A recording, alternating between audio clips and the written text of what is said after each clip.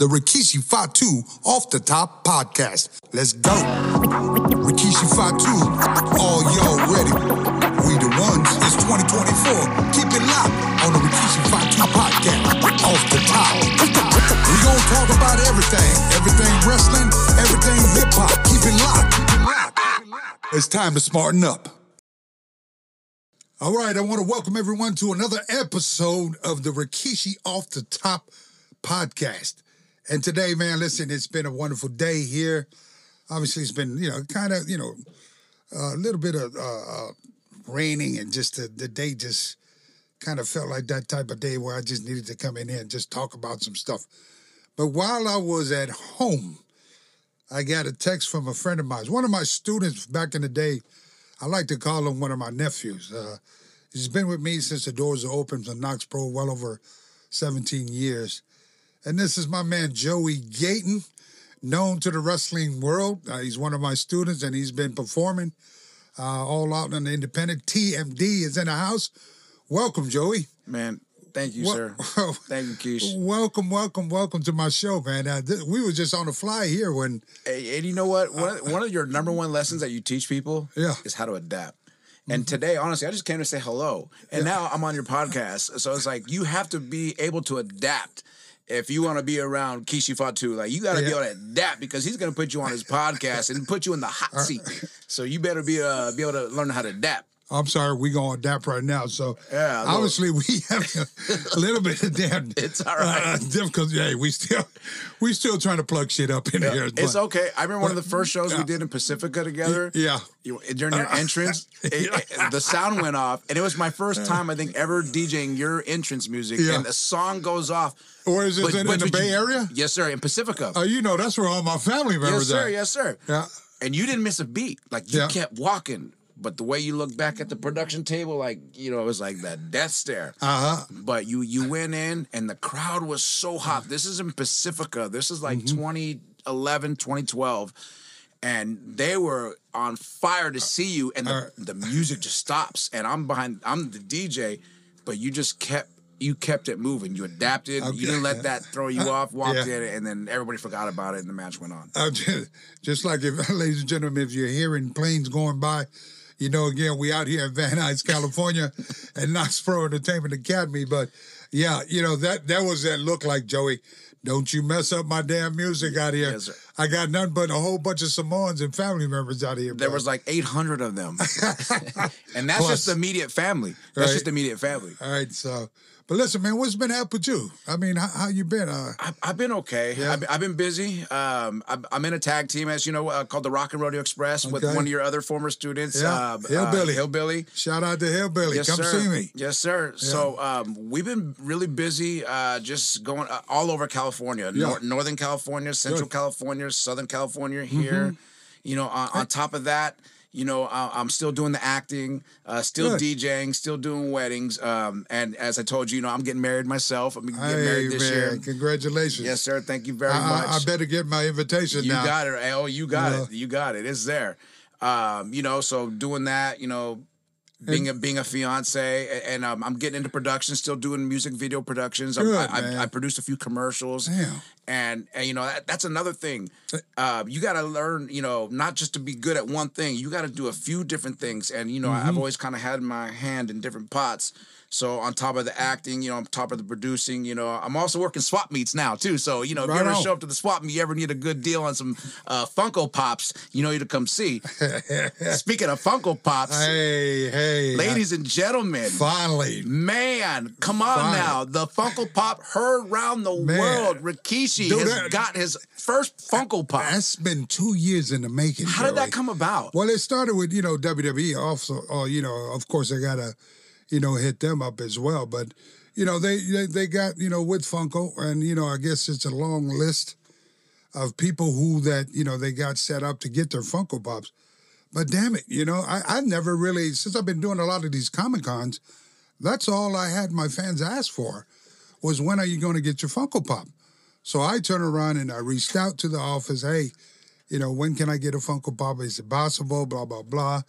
And out of the blues, they said we're working on it. And 2 years later, here I am. So this is, man, I'm like a kid in a candy store, man. And not only the Funko Pop, you got a few other figures in the line, too. Well, there's a whole bunch of other figures that are out there. You can get them, out there on Targets, right, or Walmart, and they fly out quick. They don't. Every time I'm doing a lot of my autograph, a lot of fans will say, "Man, we went to the stores, but we couldn't find yours." I said, "Well, that's how quick the Big Bad Booty Man's action figures fly off the shelf." I'm backing it. I'm backing it up. Slacking on your Mac, and you better get that figure. That's it. I'm backing it out of the shelf. So, do you remember that figure you had back in the day in the 90s? Which one? The one with the Hawaiian shirt? Yeah. You remember that figure? So that shirt there, that's one of my special sentimental figures. The only time I wore that, and I've never talked about this, Joey, the only time I wore that shirt was on a Monday Night Raw where me and Rock did a promo together. It was running that angle. But on my way to the building, I believe that was Madison Square Garden. On my way to the building, I just found out that Yoko had passed away. And so if you go back and you look up on YouTube and you'll see that match right there with me wearing that blue Hawaiian shirt, you'll see my eyes were just bloodshot red. And it was for me just, my mind was somewhere else. I just lost my best friend, the cousin that, brother from another mother, man. I couldn't believe that this guy was gone, this news. And so, we train in professional wrestling. When you go out there, you just learn to adapt, try to, get your points across and get through the segment. And so I wore that, not knowing that years later, they were going to make an action figure of me in that shirt. So to this day, that was the only time I wore that shirt. That shirt and that action figure is now framed up, and it's up in the, in the family wall where it'll always stay there. That's probably something that I'll never, ever get rid of. Yes, sir. Yeah. Little TMD had that action figure. That's how I know all about it. It was sitting there at the top of my mind. That was an awesome figure. That's old school. What a long way, not only yourself, but your family has come since you cut that promo against The Rock about how the family was being held down. And here we are, fast forward 20, 30 years, and your family is the biggest thing in professional wrestling for the last 2 years. I believe 3 years. 3 years, yes, sir. Yeah. Don't get hot. No. I'm just kidding. 3 years. But I mean, as the young, I'm 45, so as the younger kids say, people get their flowers. The Fatu Anawai family is getting their flowers in the last 3 years. You guys are the hottest. Your children nephews are like the biggest storyline and has kept the WWE afloat. And now WWE is on Netflix. Man, how big is that? What was it, $5 to $10 billion? Big power move for the next 10 years. Your family had a lot to get that deal going into where it's at today. Yeah, I mean, I'm very proud of the boys. We the bloodline or the dynasty family, past, present, and the future, has been with WWE for well over 75 years. So we understand what it is to be in there and be a part of this family. When we go in there, it's always, I think what's passed down is the passion to be able to go in there and do your part, as a company player, as a company, a student of the game. But, when you come from this family here, you're already prepped up way before you get there. The thing that we as wrestlers, I can say this for all of us, whether you're in the bloodline or not, is to learn how to survive these bookings every day. That, no matter how good you are, Joey, you and I know, as we train here at Knox Pro Academy, no matter how good you are, that ring, it wins every night. That 3/4 plywood and the steel pole, they win every night. So as a father, as a cousin, as an uncle, a mentor, whatever, it's like I'm always, I'll watch to see that match and some of my friends that I know just to see how they're holding up, But yeah, the numbers don't lie. Or we talk about the bloodline, one of the top viewers that was viewed on a pay-per-view. And we had The Rock come back. He damn near blew up the internet, viewers and blah, blah, blah. So, I'm very proud to be a part of this this legacy. And I've seen some stuff out there. Speaking of the legacy, one of my favorite wrestlers of all time, Bret the Hitman Hart, in his autobiography, he talks about your family and how you guys are the most natural workers.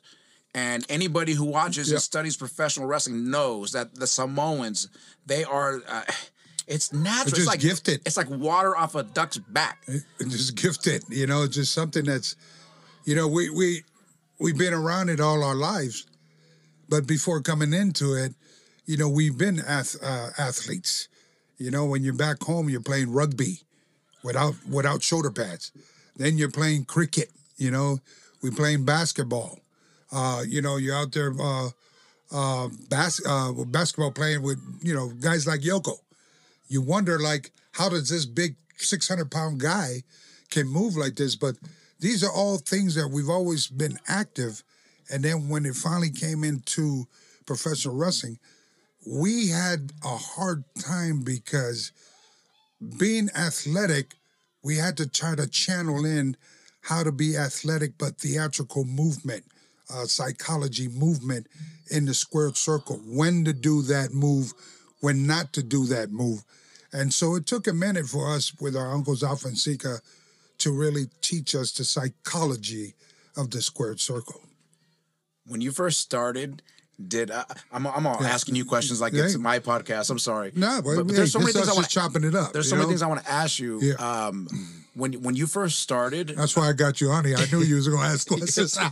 There's so many things that because there's just a lot going on in the professional wrestling world that you've had a part of building, and I know in the early days wrestling was a lot different. Yeah. Was there anybody when you first started training? Now I know you have a lot of history in Texas as well, the Freebirds.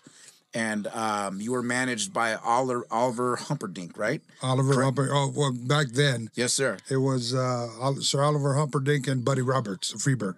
So people, God, this is gold. Yeah. This is gold. Back then, when you first started out and you were really, really new to the business, did anybody ever really try you? Did anybody ever really try to take advantage of you or? Well, I mean. Let me tap on because my first territory would have to be Texas, in Dallas, Texas. When we first came there, I was trained, but I was also green, and I was with my cousin Samu, and I was actually working. Working at Safeway. I was a courtesy clerk, and just turned 18 and so forth, and I'm like. I'm bitching about this job, man. I said, damn, it's got to be something better for me, blah, blah, blah. So anyhow, when I got a chance to go out to Texas, and I'm trying to bridge the gap here so we can, to answer your question, when I went out to Texas, I had no idea that the Von Erichs were the owners of World Championship Wrestling, right? All I knew is they said, well, that you're going to Texas or you're going to get on TV. This is my uncle. You and your cousin are going to get out there, go to work, and start to build your brand so, WWE, WWF back in the day can see you, or just any big company, WCW, blah, blah, blah. Because our goal was to get in there and to work with the big companies and make some money.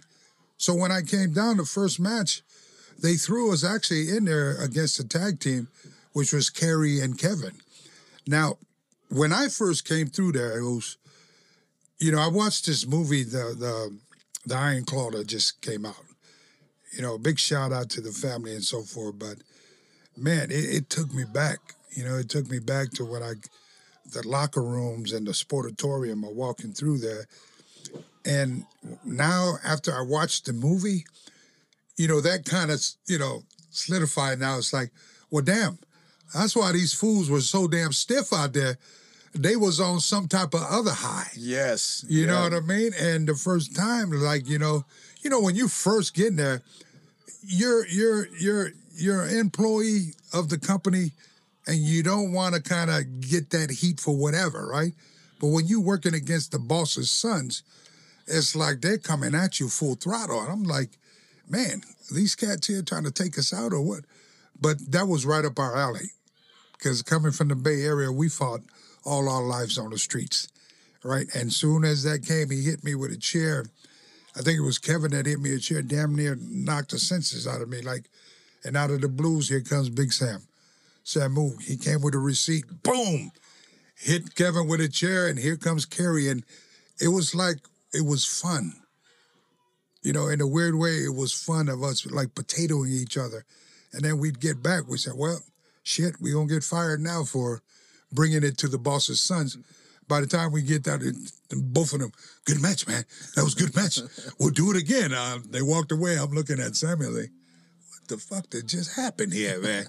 But yeah, I'd have to be, those would probably being a youngster at 18, 19 years old, I was tested right then and there. Wow, and by the Von Erichs. Wow. By the Von Erichs. And you know what, man? They were good dudes, man. Watching the movie after, man, big shout out to the whole crew. And, Chavo was in there. Yes, he working with a lot of the actors there. Mm-hmm. And it's so good to finally, in the movie industry, that, the feedback he got back from those guys that he was training to take bumps and, go over their matches. They got to find new respect for the boys of what we go through.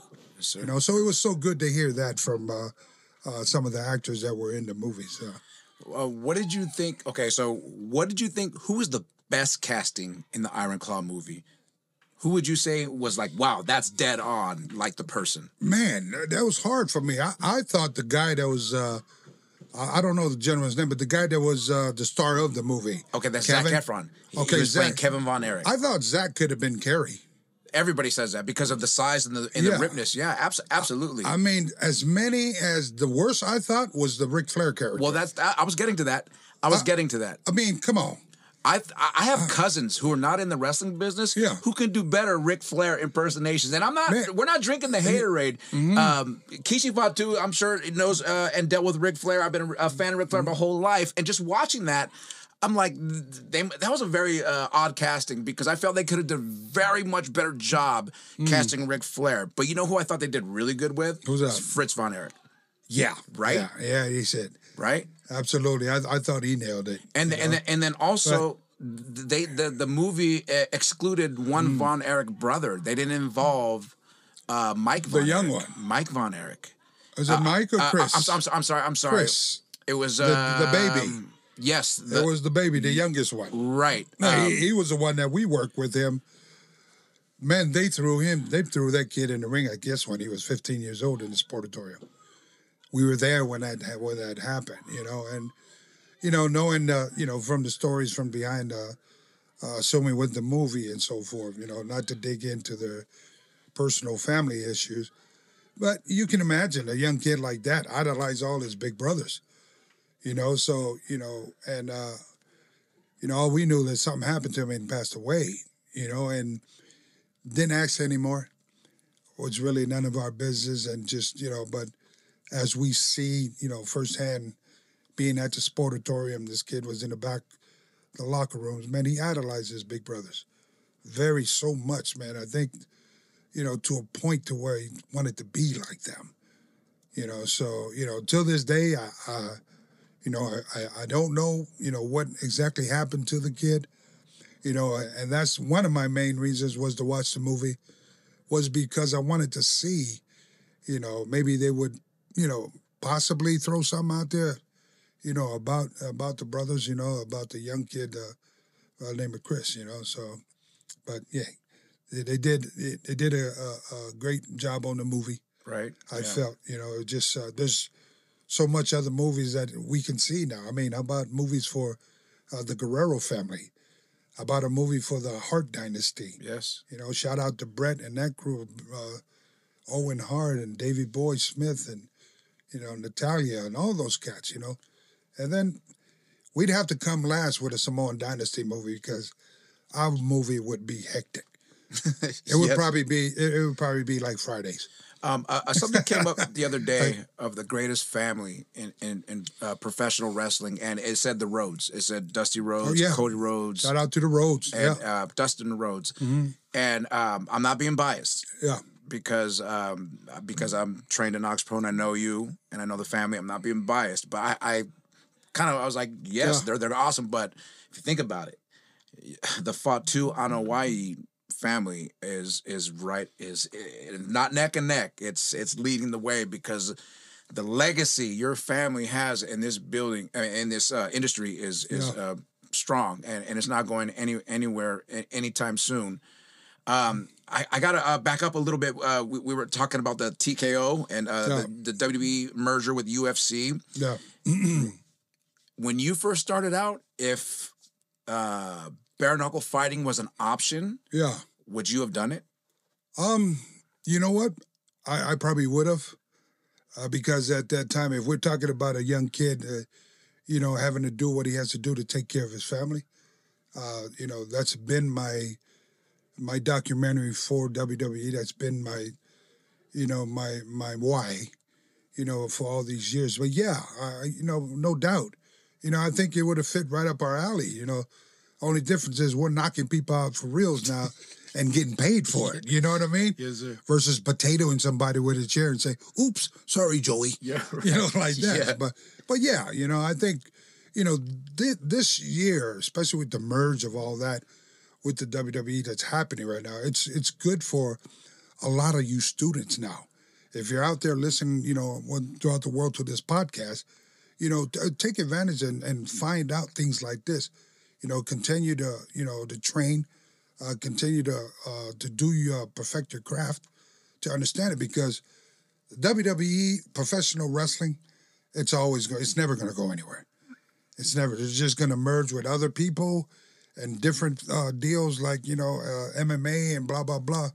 Who knows? It might be out with celebrity boxing, a wrestler versus whoever, but it's always going to be out there. So a lot of the kids, it's not, I always say this, for the opportunity, what you guys have today is different from what we have, what we had. We had was just limited. Now you guys have so much other options now. Absolutely. I remember we were talking while you were talking. I remembered something. Another story about Bret Hart. I don't know if you remember this. We're going to talk about ribs for a second. If this is the one where I'm talking about the after party, yes. Oh, you've talked about this? No, I haven't. Okay, but great. Since you want to bring it up, good. Okay, good. Because it's one of my most embarrassing moments ever. And I want to talk to you about ribs in the business, but we'll start off with one of the biggest ribs ever pulled on me by Rikishi. So I'm a big Bret Hart fan, and this is when Rikishi. Boy, is he a big Bret Hart fan. This is when Rikishi got inducted to the Hall of Fame. And there was an after party. This is in Santa Clara. This is what, 2014? 2015. Yeah. And this after party. We was lit now. Everybody was there. We was lit. If you were a wrestling fan, you're going crazy. It's overload. It's too much. It's too much. You had no idea you was going to the after party. No, I didn't. I had to grab a wristband from Rikishi, but I got in there. Yeah. And at the table, you're talking to Bret Hart. Yeah. And then Steve Lombardi comes by, Brooklyn Brawler. And then David's there, Gangrel. So it's Gangrel, Bret Hart, Steve Lombardi, and Rikishi. And Rikishi sees me trying to get noticed because I'm hoping, because he's my trainer, he'll go, yo, Bret, come here, Bret. This is my student over here. This is TMD. Come on over here. I thought he was going to do that. So I'm trying to get noticed. I am. So I start fixing napkins. I can see Joey a mile away. I don't know why I start fixing the tables. I don't work there. I'm just a guest. And then he goes, Joey, come here. Come on over here. And I was like, oh my God, this is it. He's going to put me over to Bret Hart. He's going to connect me to Bret Hart. Bret Hart's going to know I'm a student. It's going to be all good. So he goes, Joey, come here. And I come right there, and Bret Hart's right here, and he goes, take a picture of me and Bret.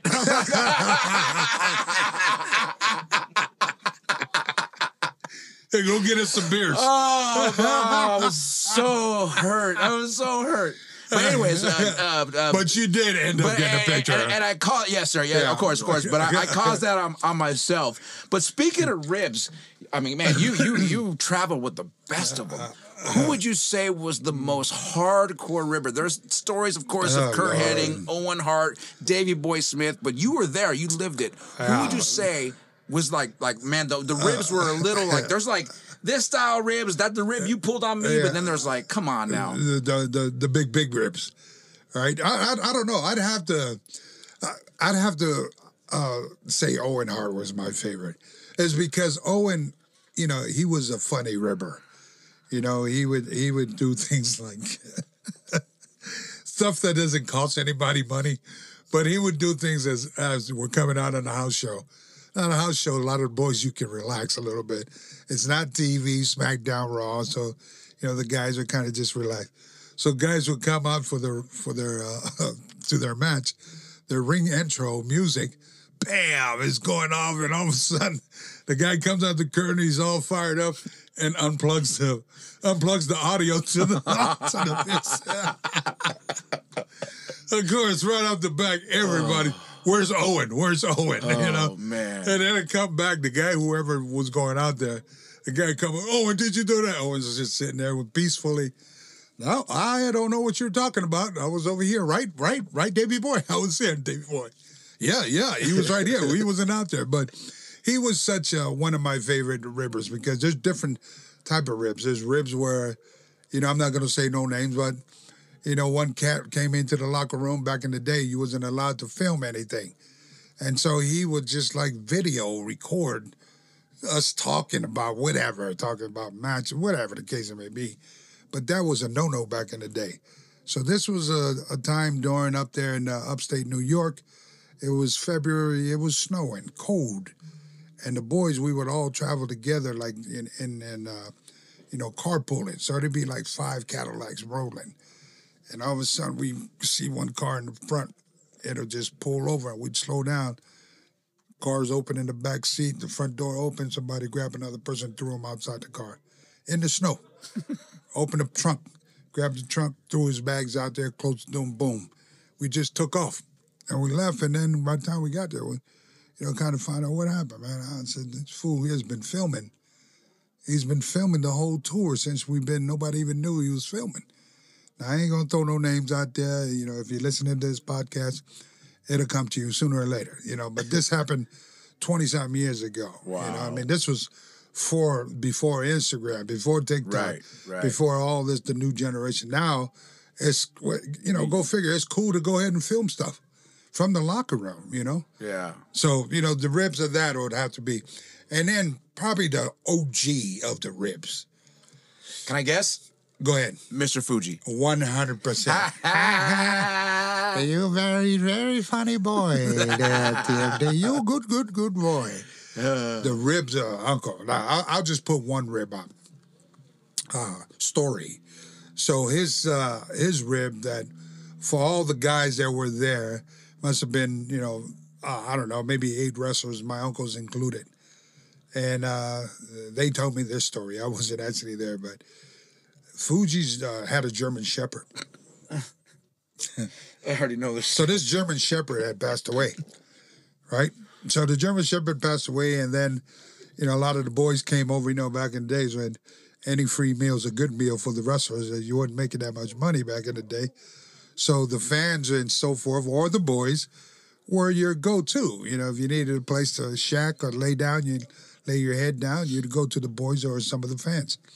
And so, they would all get together, and one day, they're all sitting on the table, and here comes the barbecue. So the barbecue comes, they all sat down and eating the barbecue. A lot of boys, oh, man, it's delicious, blah, blah, blah, blah, blah, blah. Well, by the time they all got through eating, it was Fuji's German Shepherd.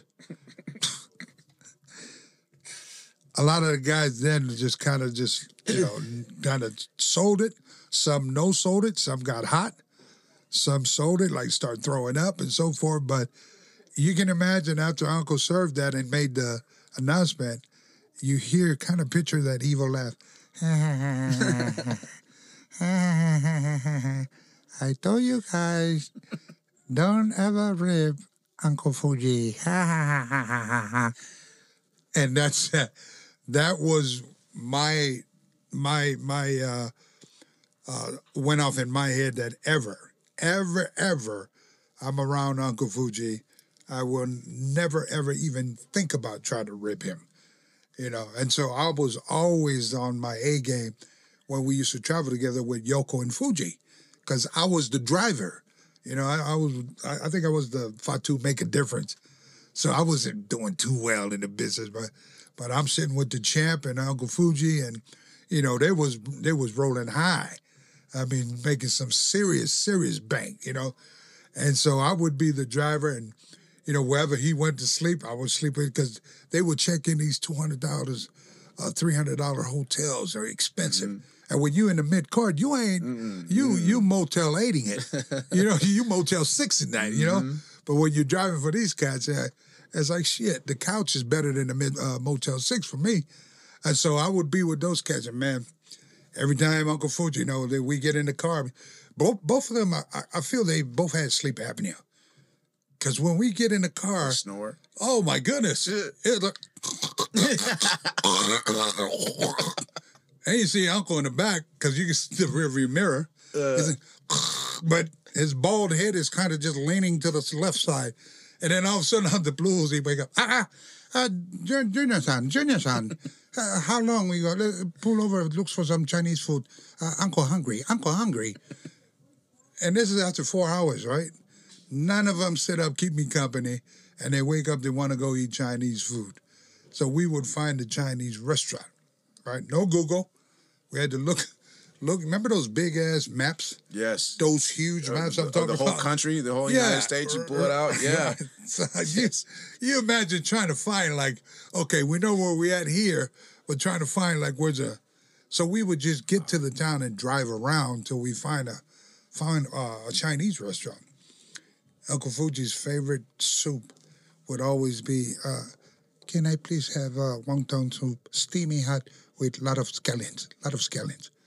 Yoko would say, just bring me the big bowl of wonton. And so we would sit there and just have this meal with these cats. Now, after we have our meal, now we headed to the building. So we would get to the building. It'd be so early. That's the one thing I hate driving with them, was because if the call time on a house show was 6, these guys would want to get there by 4. And I didn't understand why. Why do I got to get there at 4? I'm not on until 7 o'clock and 3 hours at the building.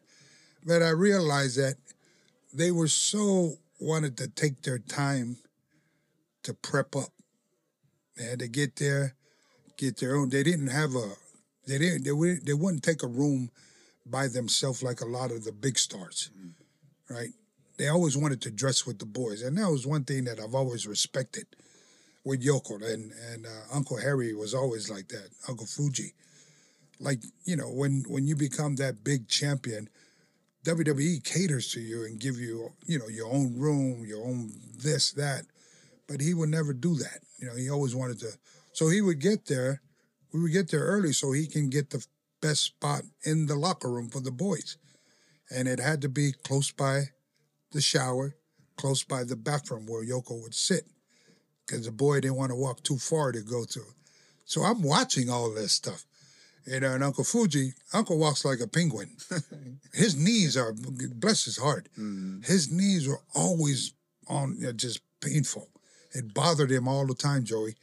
And so he would, you know, sit across from Yoko, still same length to the restroom, to the shower, right? But sit across. So they never wanted to walk in late and make people move from their, you know, where they want to sit at. And so, you know, do that. And then Uncle would, you know, and I'm just bringing this up so you guys can kind of see what, you know, what I saw in the back locker room with the, you know, with Yoko and Fuji. And, you know, Uncle would, you know, the hair of Yoko, how he had it up as a sumo, he didn't have he had Uncle Fuji on the house shows. Uncle learned how to do all that. You know, make sure that, like, in a way, you know, he really, well, he did, not in a way. He really did take care of Yoko. He'd stand up, Yoko, that diaper, my goodness, that damn thing was like a mile long. It was long, dude, right? And so he'd have to get it, open it wide open, you know, tuck it up on the Yoko. And then me and Uncle Fuji would kind of wrap this thing around him so he can, because on TV, Monday Night Raw and SmackDown, you have women that can do that for him. Right. But when you on the house shows, this is where the boys take care of the boys. Right. You know, so that's the reason why, this guy here always wanted to get there early, like every house show. Wow. Would you say the Yokozuna, your cousin Yokozuna, did he have a huge influence on the Rikishi character? Oh, most definitely. Because you guys came out in the same like Yokozuna dress, garment, or whatnot, and you know what? Once again, like during that time, Joey, it's like for me, I'm at the end of the Sultan now, and my contract is up within 90 days. My mindset as far as okay, what's the next step?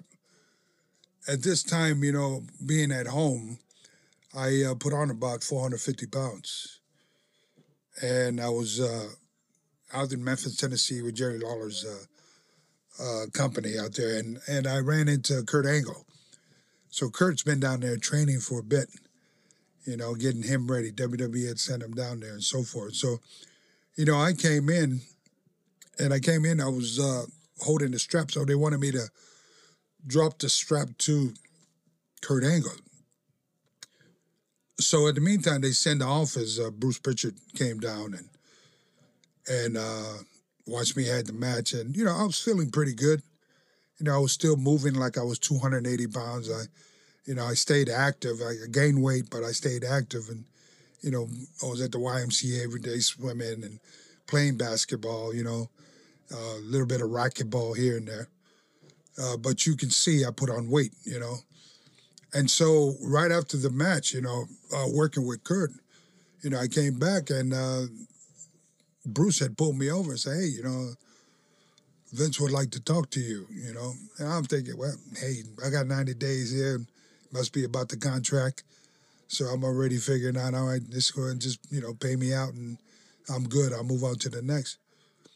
But, the conversation came up, he went up there and the conversation was to, I've been wanting to do this idea, but I wanted to do it with your cousin, and but I wanted with you, I wanted to do a full-blown sumo where you're wearing a sumo gear.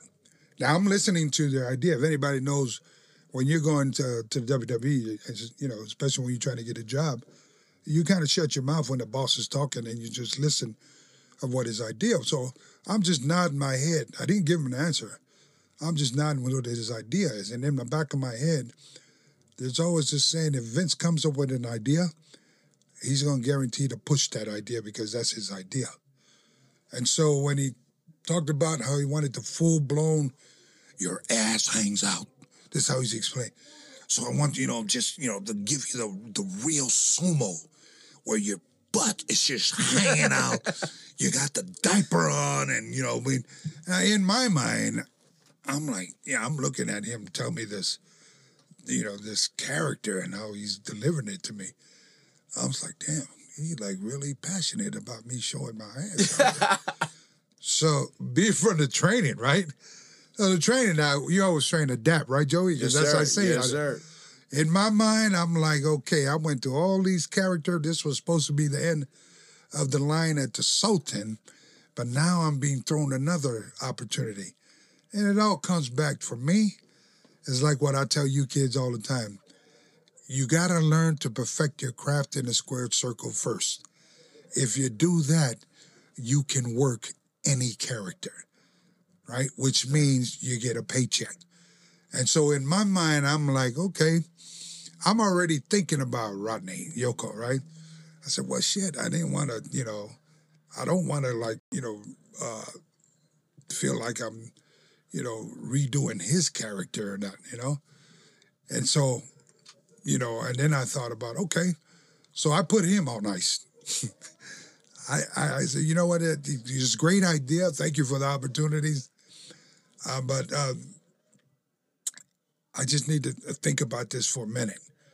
So I knew I got 90 days on my contract left from Sultan.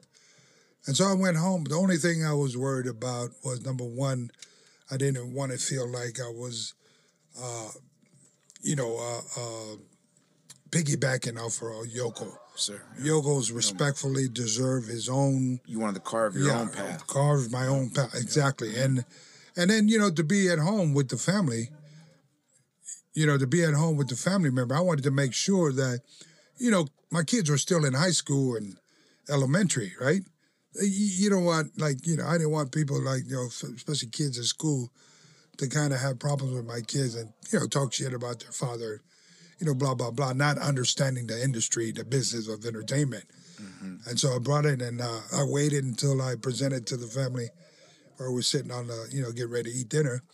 So WWE, they had sent me these artwork to show what the character kind of would look like, So when they sent it at first, it was black hair. Mm. The sumo gear was flour.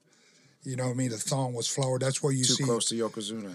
Yeah. Well, that's where you see that first picture that's out there. I did a dark match for WWE, and it had like a pink sumo belt. The thong, instead of all black, it was like the flower print. And, it just didn't, it didn't feel like it was the real deal.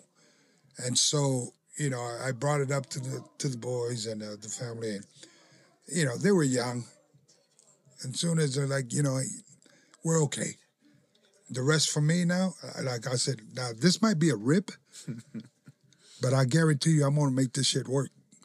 And I had already knew from the time being that, this thing here can either turn for the worst of my career or it can, be the best that I've ever done besides winning the belts with the Head Shrinkers. And, so we did a couple twists, and instead of having the hair black, I wanted to dye it blonde. Now we're separate from Yoko, right? But then I wanted to be, instead of that vicious sumo killer, I want to be that entertainer. As soon as it's done, this big Keisha bust a move. I'm the happy-go-lucky. So I wanted to go left from everything what the sumos do, which would make me stand out on my own. Right, and then that brought you to Too Cool. Right. Right? Yeah, I remember they paired you up with Too Cool, and that's where the character exploded. That's where you started breakdancing. When we came out, they, back in the day, before Monday Night Raw, they had dark matches, which was Sunday Night Heat, I believe it was.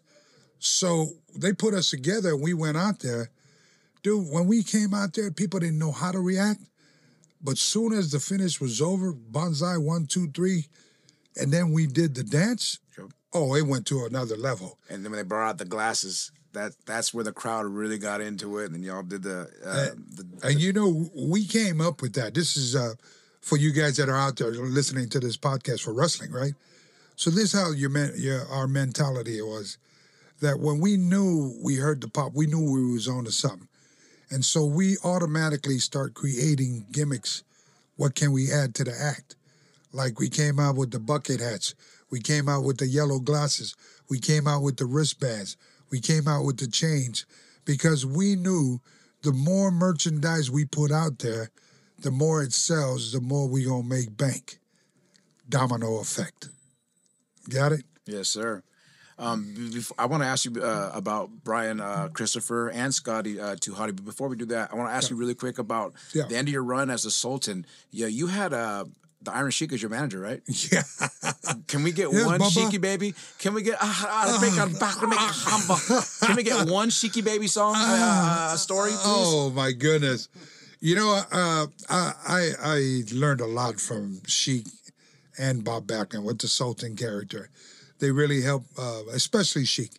He really helped me try to dig into the Middle Eastern culture. He taught me a lot as far as the food and some of the moves to be able to do in the ring and so forth. And I really took that character seriously. That for me, Joey, I was very, very happy when I got an opportunity with the new character besides being an Islander. Because now it tests my skills. I was always that, to be able to test my skills. Can I make this character really come alive? And when I found out I was teamed up with Sheik, I had to live and be in the mind of Sheik. So we would travel together, and we would turn me on to, Mediterranean food, the shish kebab and the lamb and the rice This good for you, Baba. You eat this all, and you go training. It's good for you, Baba. I said, yes, Sheik, yes. And, you know, I've been in business for a minute. But just because I know, number one, how close Iron Sheik is to my uncle's Alpha and Sika, and I was a kid when he used to come to the house, wow. I was blessed to be able to have him as my manager. And I more so looked at him like a close friend than the manager, because I really wanted to make him proud. I really wanted to make the culture proud of, you know, if I can fool the people enough to, you know, like I'm from this, you know, from the Middle Eastern. And so, you know, we were still staying in Motel 8s and Motel 6, probably Nights Inn hotels. And we used to like those hotels because he used to like driving our car up to the front of the room. And because we'd have our stuff in the room, at least if we hear somebody try to break in, we're right there. And so, you know, of course, we all had our own rooms, and it's about 6 in the morning. I would hear somebody outside. And I'm like, what the hell? And so I would open the door and I would look outside, and I would see Sheik with his wrestling tights, a beanie, but he'd have one of those rags up underneath his beanie. And then he's sitting there with his boots on, a case of beer to your right, cold. And he's sitting there working with those clubs, doing like 500 squats. Then he would do those clubs all the time. Not once have I ever seen him do a sit-up. And you would see his gut, right? Right. His gut was like an 8-pack, a 10-pack. Yeah. And I thought for a lot of that had to be beer. But when he used to always love you, you feel the abs, Baba. And when you touch his abs, man, that sucker was hard, Joey. Wow. And so, you know, he loved his weed, man. Before CBD was a health thing to the world today, shit, Iron Sheik was way ahead of it. I want to say Iron Sheik, Godfather, was way ahead of that, you know? And I didn't smoke too much back in the day, but I would always wonder, like, damn, when you guys smoke, don't you ever get paranoid? You know what I mean? Like going in front of the crowds, forget what you're doing. Yeah. And this is like, it's totally opposite. It made you relax. And so I understood why Uncle had to have his stuff. That was his thing. When you pull over to the hotel, before we check in, he had to have his 12-pack of beer. He would take it to the hotel, fill up the the tub with ice. The ice was free at the hotel. Fill it up, put the case of beer in there. Genius. We go to work. When we come back, we stop by, get a bucket of fried chicken, KFC. Now we go so we never really wanted to go to other restaurants unless we were invited to go there to get a free meal. Right. That's the life of the wrestlers back in the day. You had to do what you do to survive, and he was one of the ones that I've learned a lot from on the road, man. And then being with Bob Backlund, you got a straight edge guy, and you got a guy that does it A to Z. So you can imagine. Wow. Right? So we really never really rode with Bob. It was always me and Sheik, but we would meet Bobby at the building or whenever we're doing a signing or whatever. Yeah, man. Big shout out to Iron Sheik, man. So, I miss him, man. When you guys were when Knox Pro was doing the Territory League, they brought Brian Christopher out. Yeah. And I got to spend some time with him. I got to know him. So, I got to experience Brian Christopher, who he is. That's good. I know you really cared about him, and I know you looked out for him the best you could. Yeah. Man. That was my dog, man. Yes, I know. Yeah. I remember. What is one of your fondest memories of Brian Christopher? When he stood up to Ric Flair overseas. Was this in Australia? Australia. For the Hulkamania tour. I think he threw up or something when we were downstairs. Remember the Hulkamania? Wait a minute. I've heard about this story. Okay, so just to give people context, Knox Pro did a tour in Australia. It was called the Hulkamania tour. Knox Pro put it together. And there was an incident in the bar where Brian Christopher had gotten sick and he threw up, and Ric Flair came in and started kind of bossing people around. Take it from there. Yeah, so Rick was there with his wife at the time, being downstairs, and we were. I look up from upstairs, from the balcony where you can see downstairs, and you can see the bar, and I can hear Brian's ass out there. Just he's always loud, and if you didn't know him, you'd want to whoop his ass. But anyhow, something had happened where he drank. When Brian used to sit down, something about Long Island iced tea. This was his go-to drink all the time, and he would. I guess he caught a buzz or something. He was down there with Gangrel David Kavika, and Brian got up and he must have stomach was feeling bad and threw up. So when he threw up, I think he threw up all over Flair's shoes or something happened. And then Flair got hot. Flair was, trying to get rid of Brian and blah, blah, blah, fuck this guy, whatever, you know what I mean? Like, really, it was an accident. We all see. Now, I think Gangrel at that time was going to get over there. It looked like he was going to check Ric Flair. Now, here's the thing about it, because he wanted to try to get, I think he wanted to try to get Brian fired, or, I'll get you guys, I'll get you out of here. But, well, in the meantime, Brian knew, like, who was running the show, which was Knoxboro Entertainment. Because Knoxboro Entertainment, we're the ones that booked everybody there. So if anybody was going to get fired, the damn sure wasn't going to be Brian, or Kavika or David. And so it was one of those type of things, you know what I mean? It felt good. I'm sure if it was WWE or somebody else, I'm sure Brian probably would have got fired because of the pull that, Flair has into the office. But it was different, when you running your own tours and you paying the ballers to come out there to work for you, it's like the different part of you're on the opposite side now. Right. You know what I mean? Right. Like it feels like, hey, you calling the shots now. You know what I mean? Yep. So it was that. At the end of the day, Brian threw up, misunderstanding, and Flair got all crazy about it. And that's what your story was. Wow. True fact. You heard it here on the top rope, off the top rope. Off the top. Off the top. We're coming straight off the top. Off the top. But so that's what it was, Joey. And, the tour of Knoxboro Entertainment, there's a lot of other stuff that we've done and a lot of other stuff that we're getting ready to do. So I expect the fans to keep it locked on Knoxboro. There's another question that's been on my mind. Sorry. Oh, Jesus. Okay. sorry to cut you off. But I haven't seen it in a long time. So I know. This is not our last one we're going to do together. I know, but you only live up the street. But there is one thing I've been wanting to ask you about. Okay. We just going to give it all today. You got 3 sons in the WWE right now. Yeah, Jimmy, Jay, and Solo. So, Solo. Okay. Is his first name after you? It was Joseph. Right? His first name is Joseph. Okay. And then his middle name is Yokozuna. And then Fatu. But Solo, the name Solo, is that taken from your first name? No. Really? No.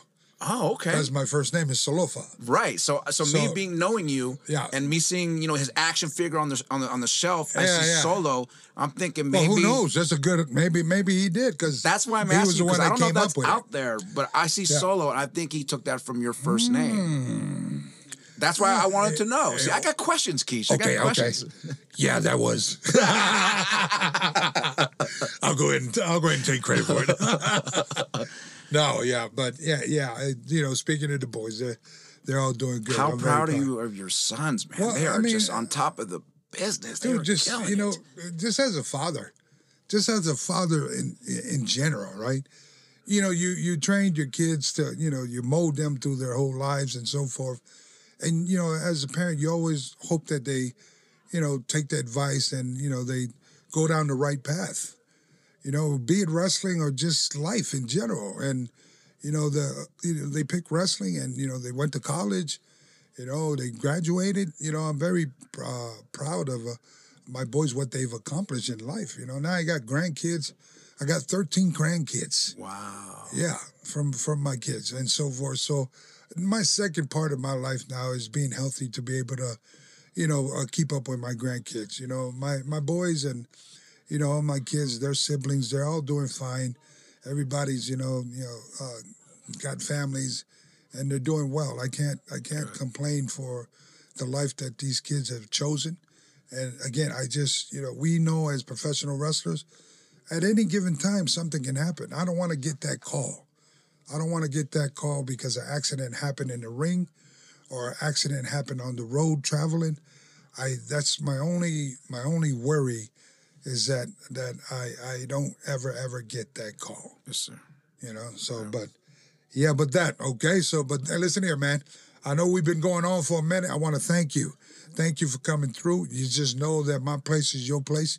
You know, I want to be able to sit and chit-chat, you know, and, we can talk about, tell me about your podcast. What's the name where your fans can... I'm glad you asked. Yeah, where the fans can follow you, because I know you've been doing some stuff in Texas. Yes, sir. We got the Fist to Face podcast out of Dallas, Texas. Okay. Yeah, so you can log on to the World Wide Web, follow us on Instagram, Fist to Face podcast, and that's with Brawler Boxing. It's a company out of Texas. Yeah. So I've been holding down my own podcast as well, which we want to get you on together as well. And I won't ask you as many questions. We'll probably do 10 or 15 minutes. Say less.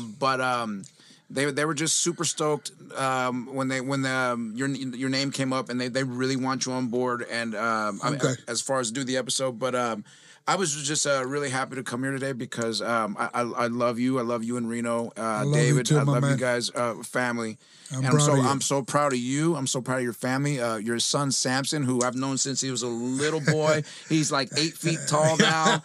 I literally need a step stool to say hello to him. But I love your family, and I love Jacob Fatu with all my heart. You know, I know you're proud of him too. I'm proud of him. I've had a front row seat to see his success, and he's been doing his best to stay on the right path, and that's why you're seeing what you're seeing out there. Jacob Fatu is the hottest indie wrestler right now. You go out there and you ask who's the hottest, and Jacob Fatu's name is up there, and he trained at Knox Pro, and I believe there's a reason why. Sefa Fatu could be at Leonardo's downtown, and in 3 years' time, defeat John Cena at the Crown Jewel in Saudi Arabia. Because of where they come from and their teachings. I promise you that I'm living experience of that. Before I leave, I just want to say that Knox Pro has helped me outside the ring. My life is so good outside the ring. Domino effect, Joey. Get yourself a good school, ladies and gentlemen. If you want to train, I mean, you come to Knox Pro because it literally changed my life for the better. I have best friends for life because of Knox Pro, everyone included. I love you, and thank you very much for having me here tonight. Well, we love you, Joey, and don't be a stranger, and don't wait so long to come back. Yes, sir. All right, ladies and gentlemen, that's another podcast for tonight, another episode. It is Rikishi Fatu Off the Top. Make sure you keep it locked, and make sure you share, like, and comment on below, because you never know who's watching that. Okay? Keep it locked, and we out. You want to bring awareness to your business? All you got to do is hit the link below, and then guess what? Rikishi Fatu Off the Top podcast will be promoting you. It's time to smarten up. It's time to say things that people are scared to say. It's time to bring you on into my home so you know what time it is. In the locker room, in the hip-hop world, in the wrestling world. You might even come into my kitchen.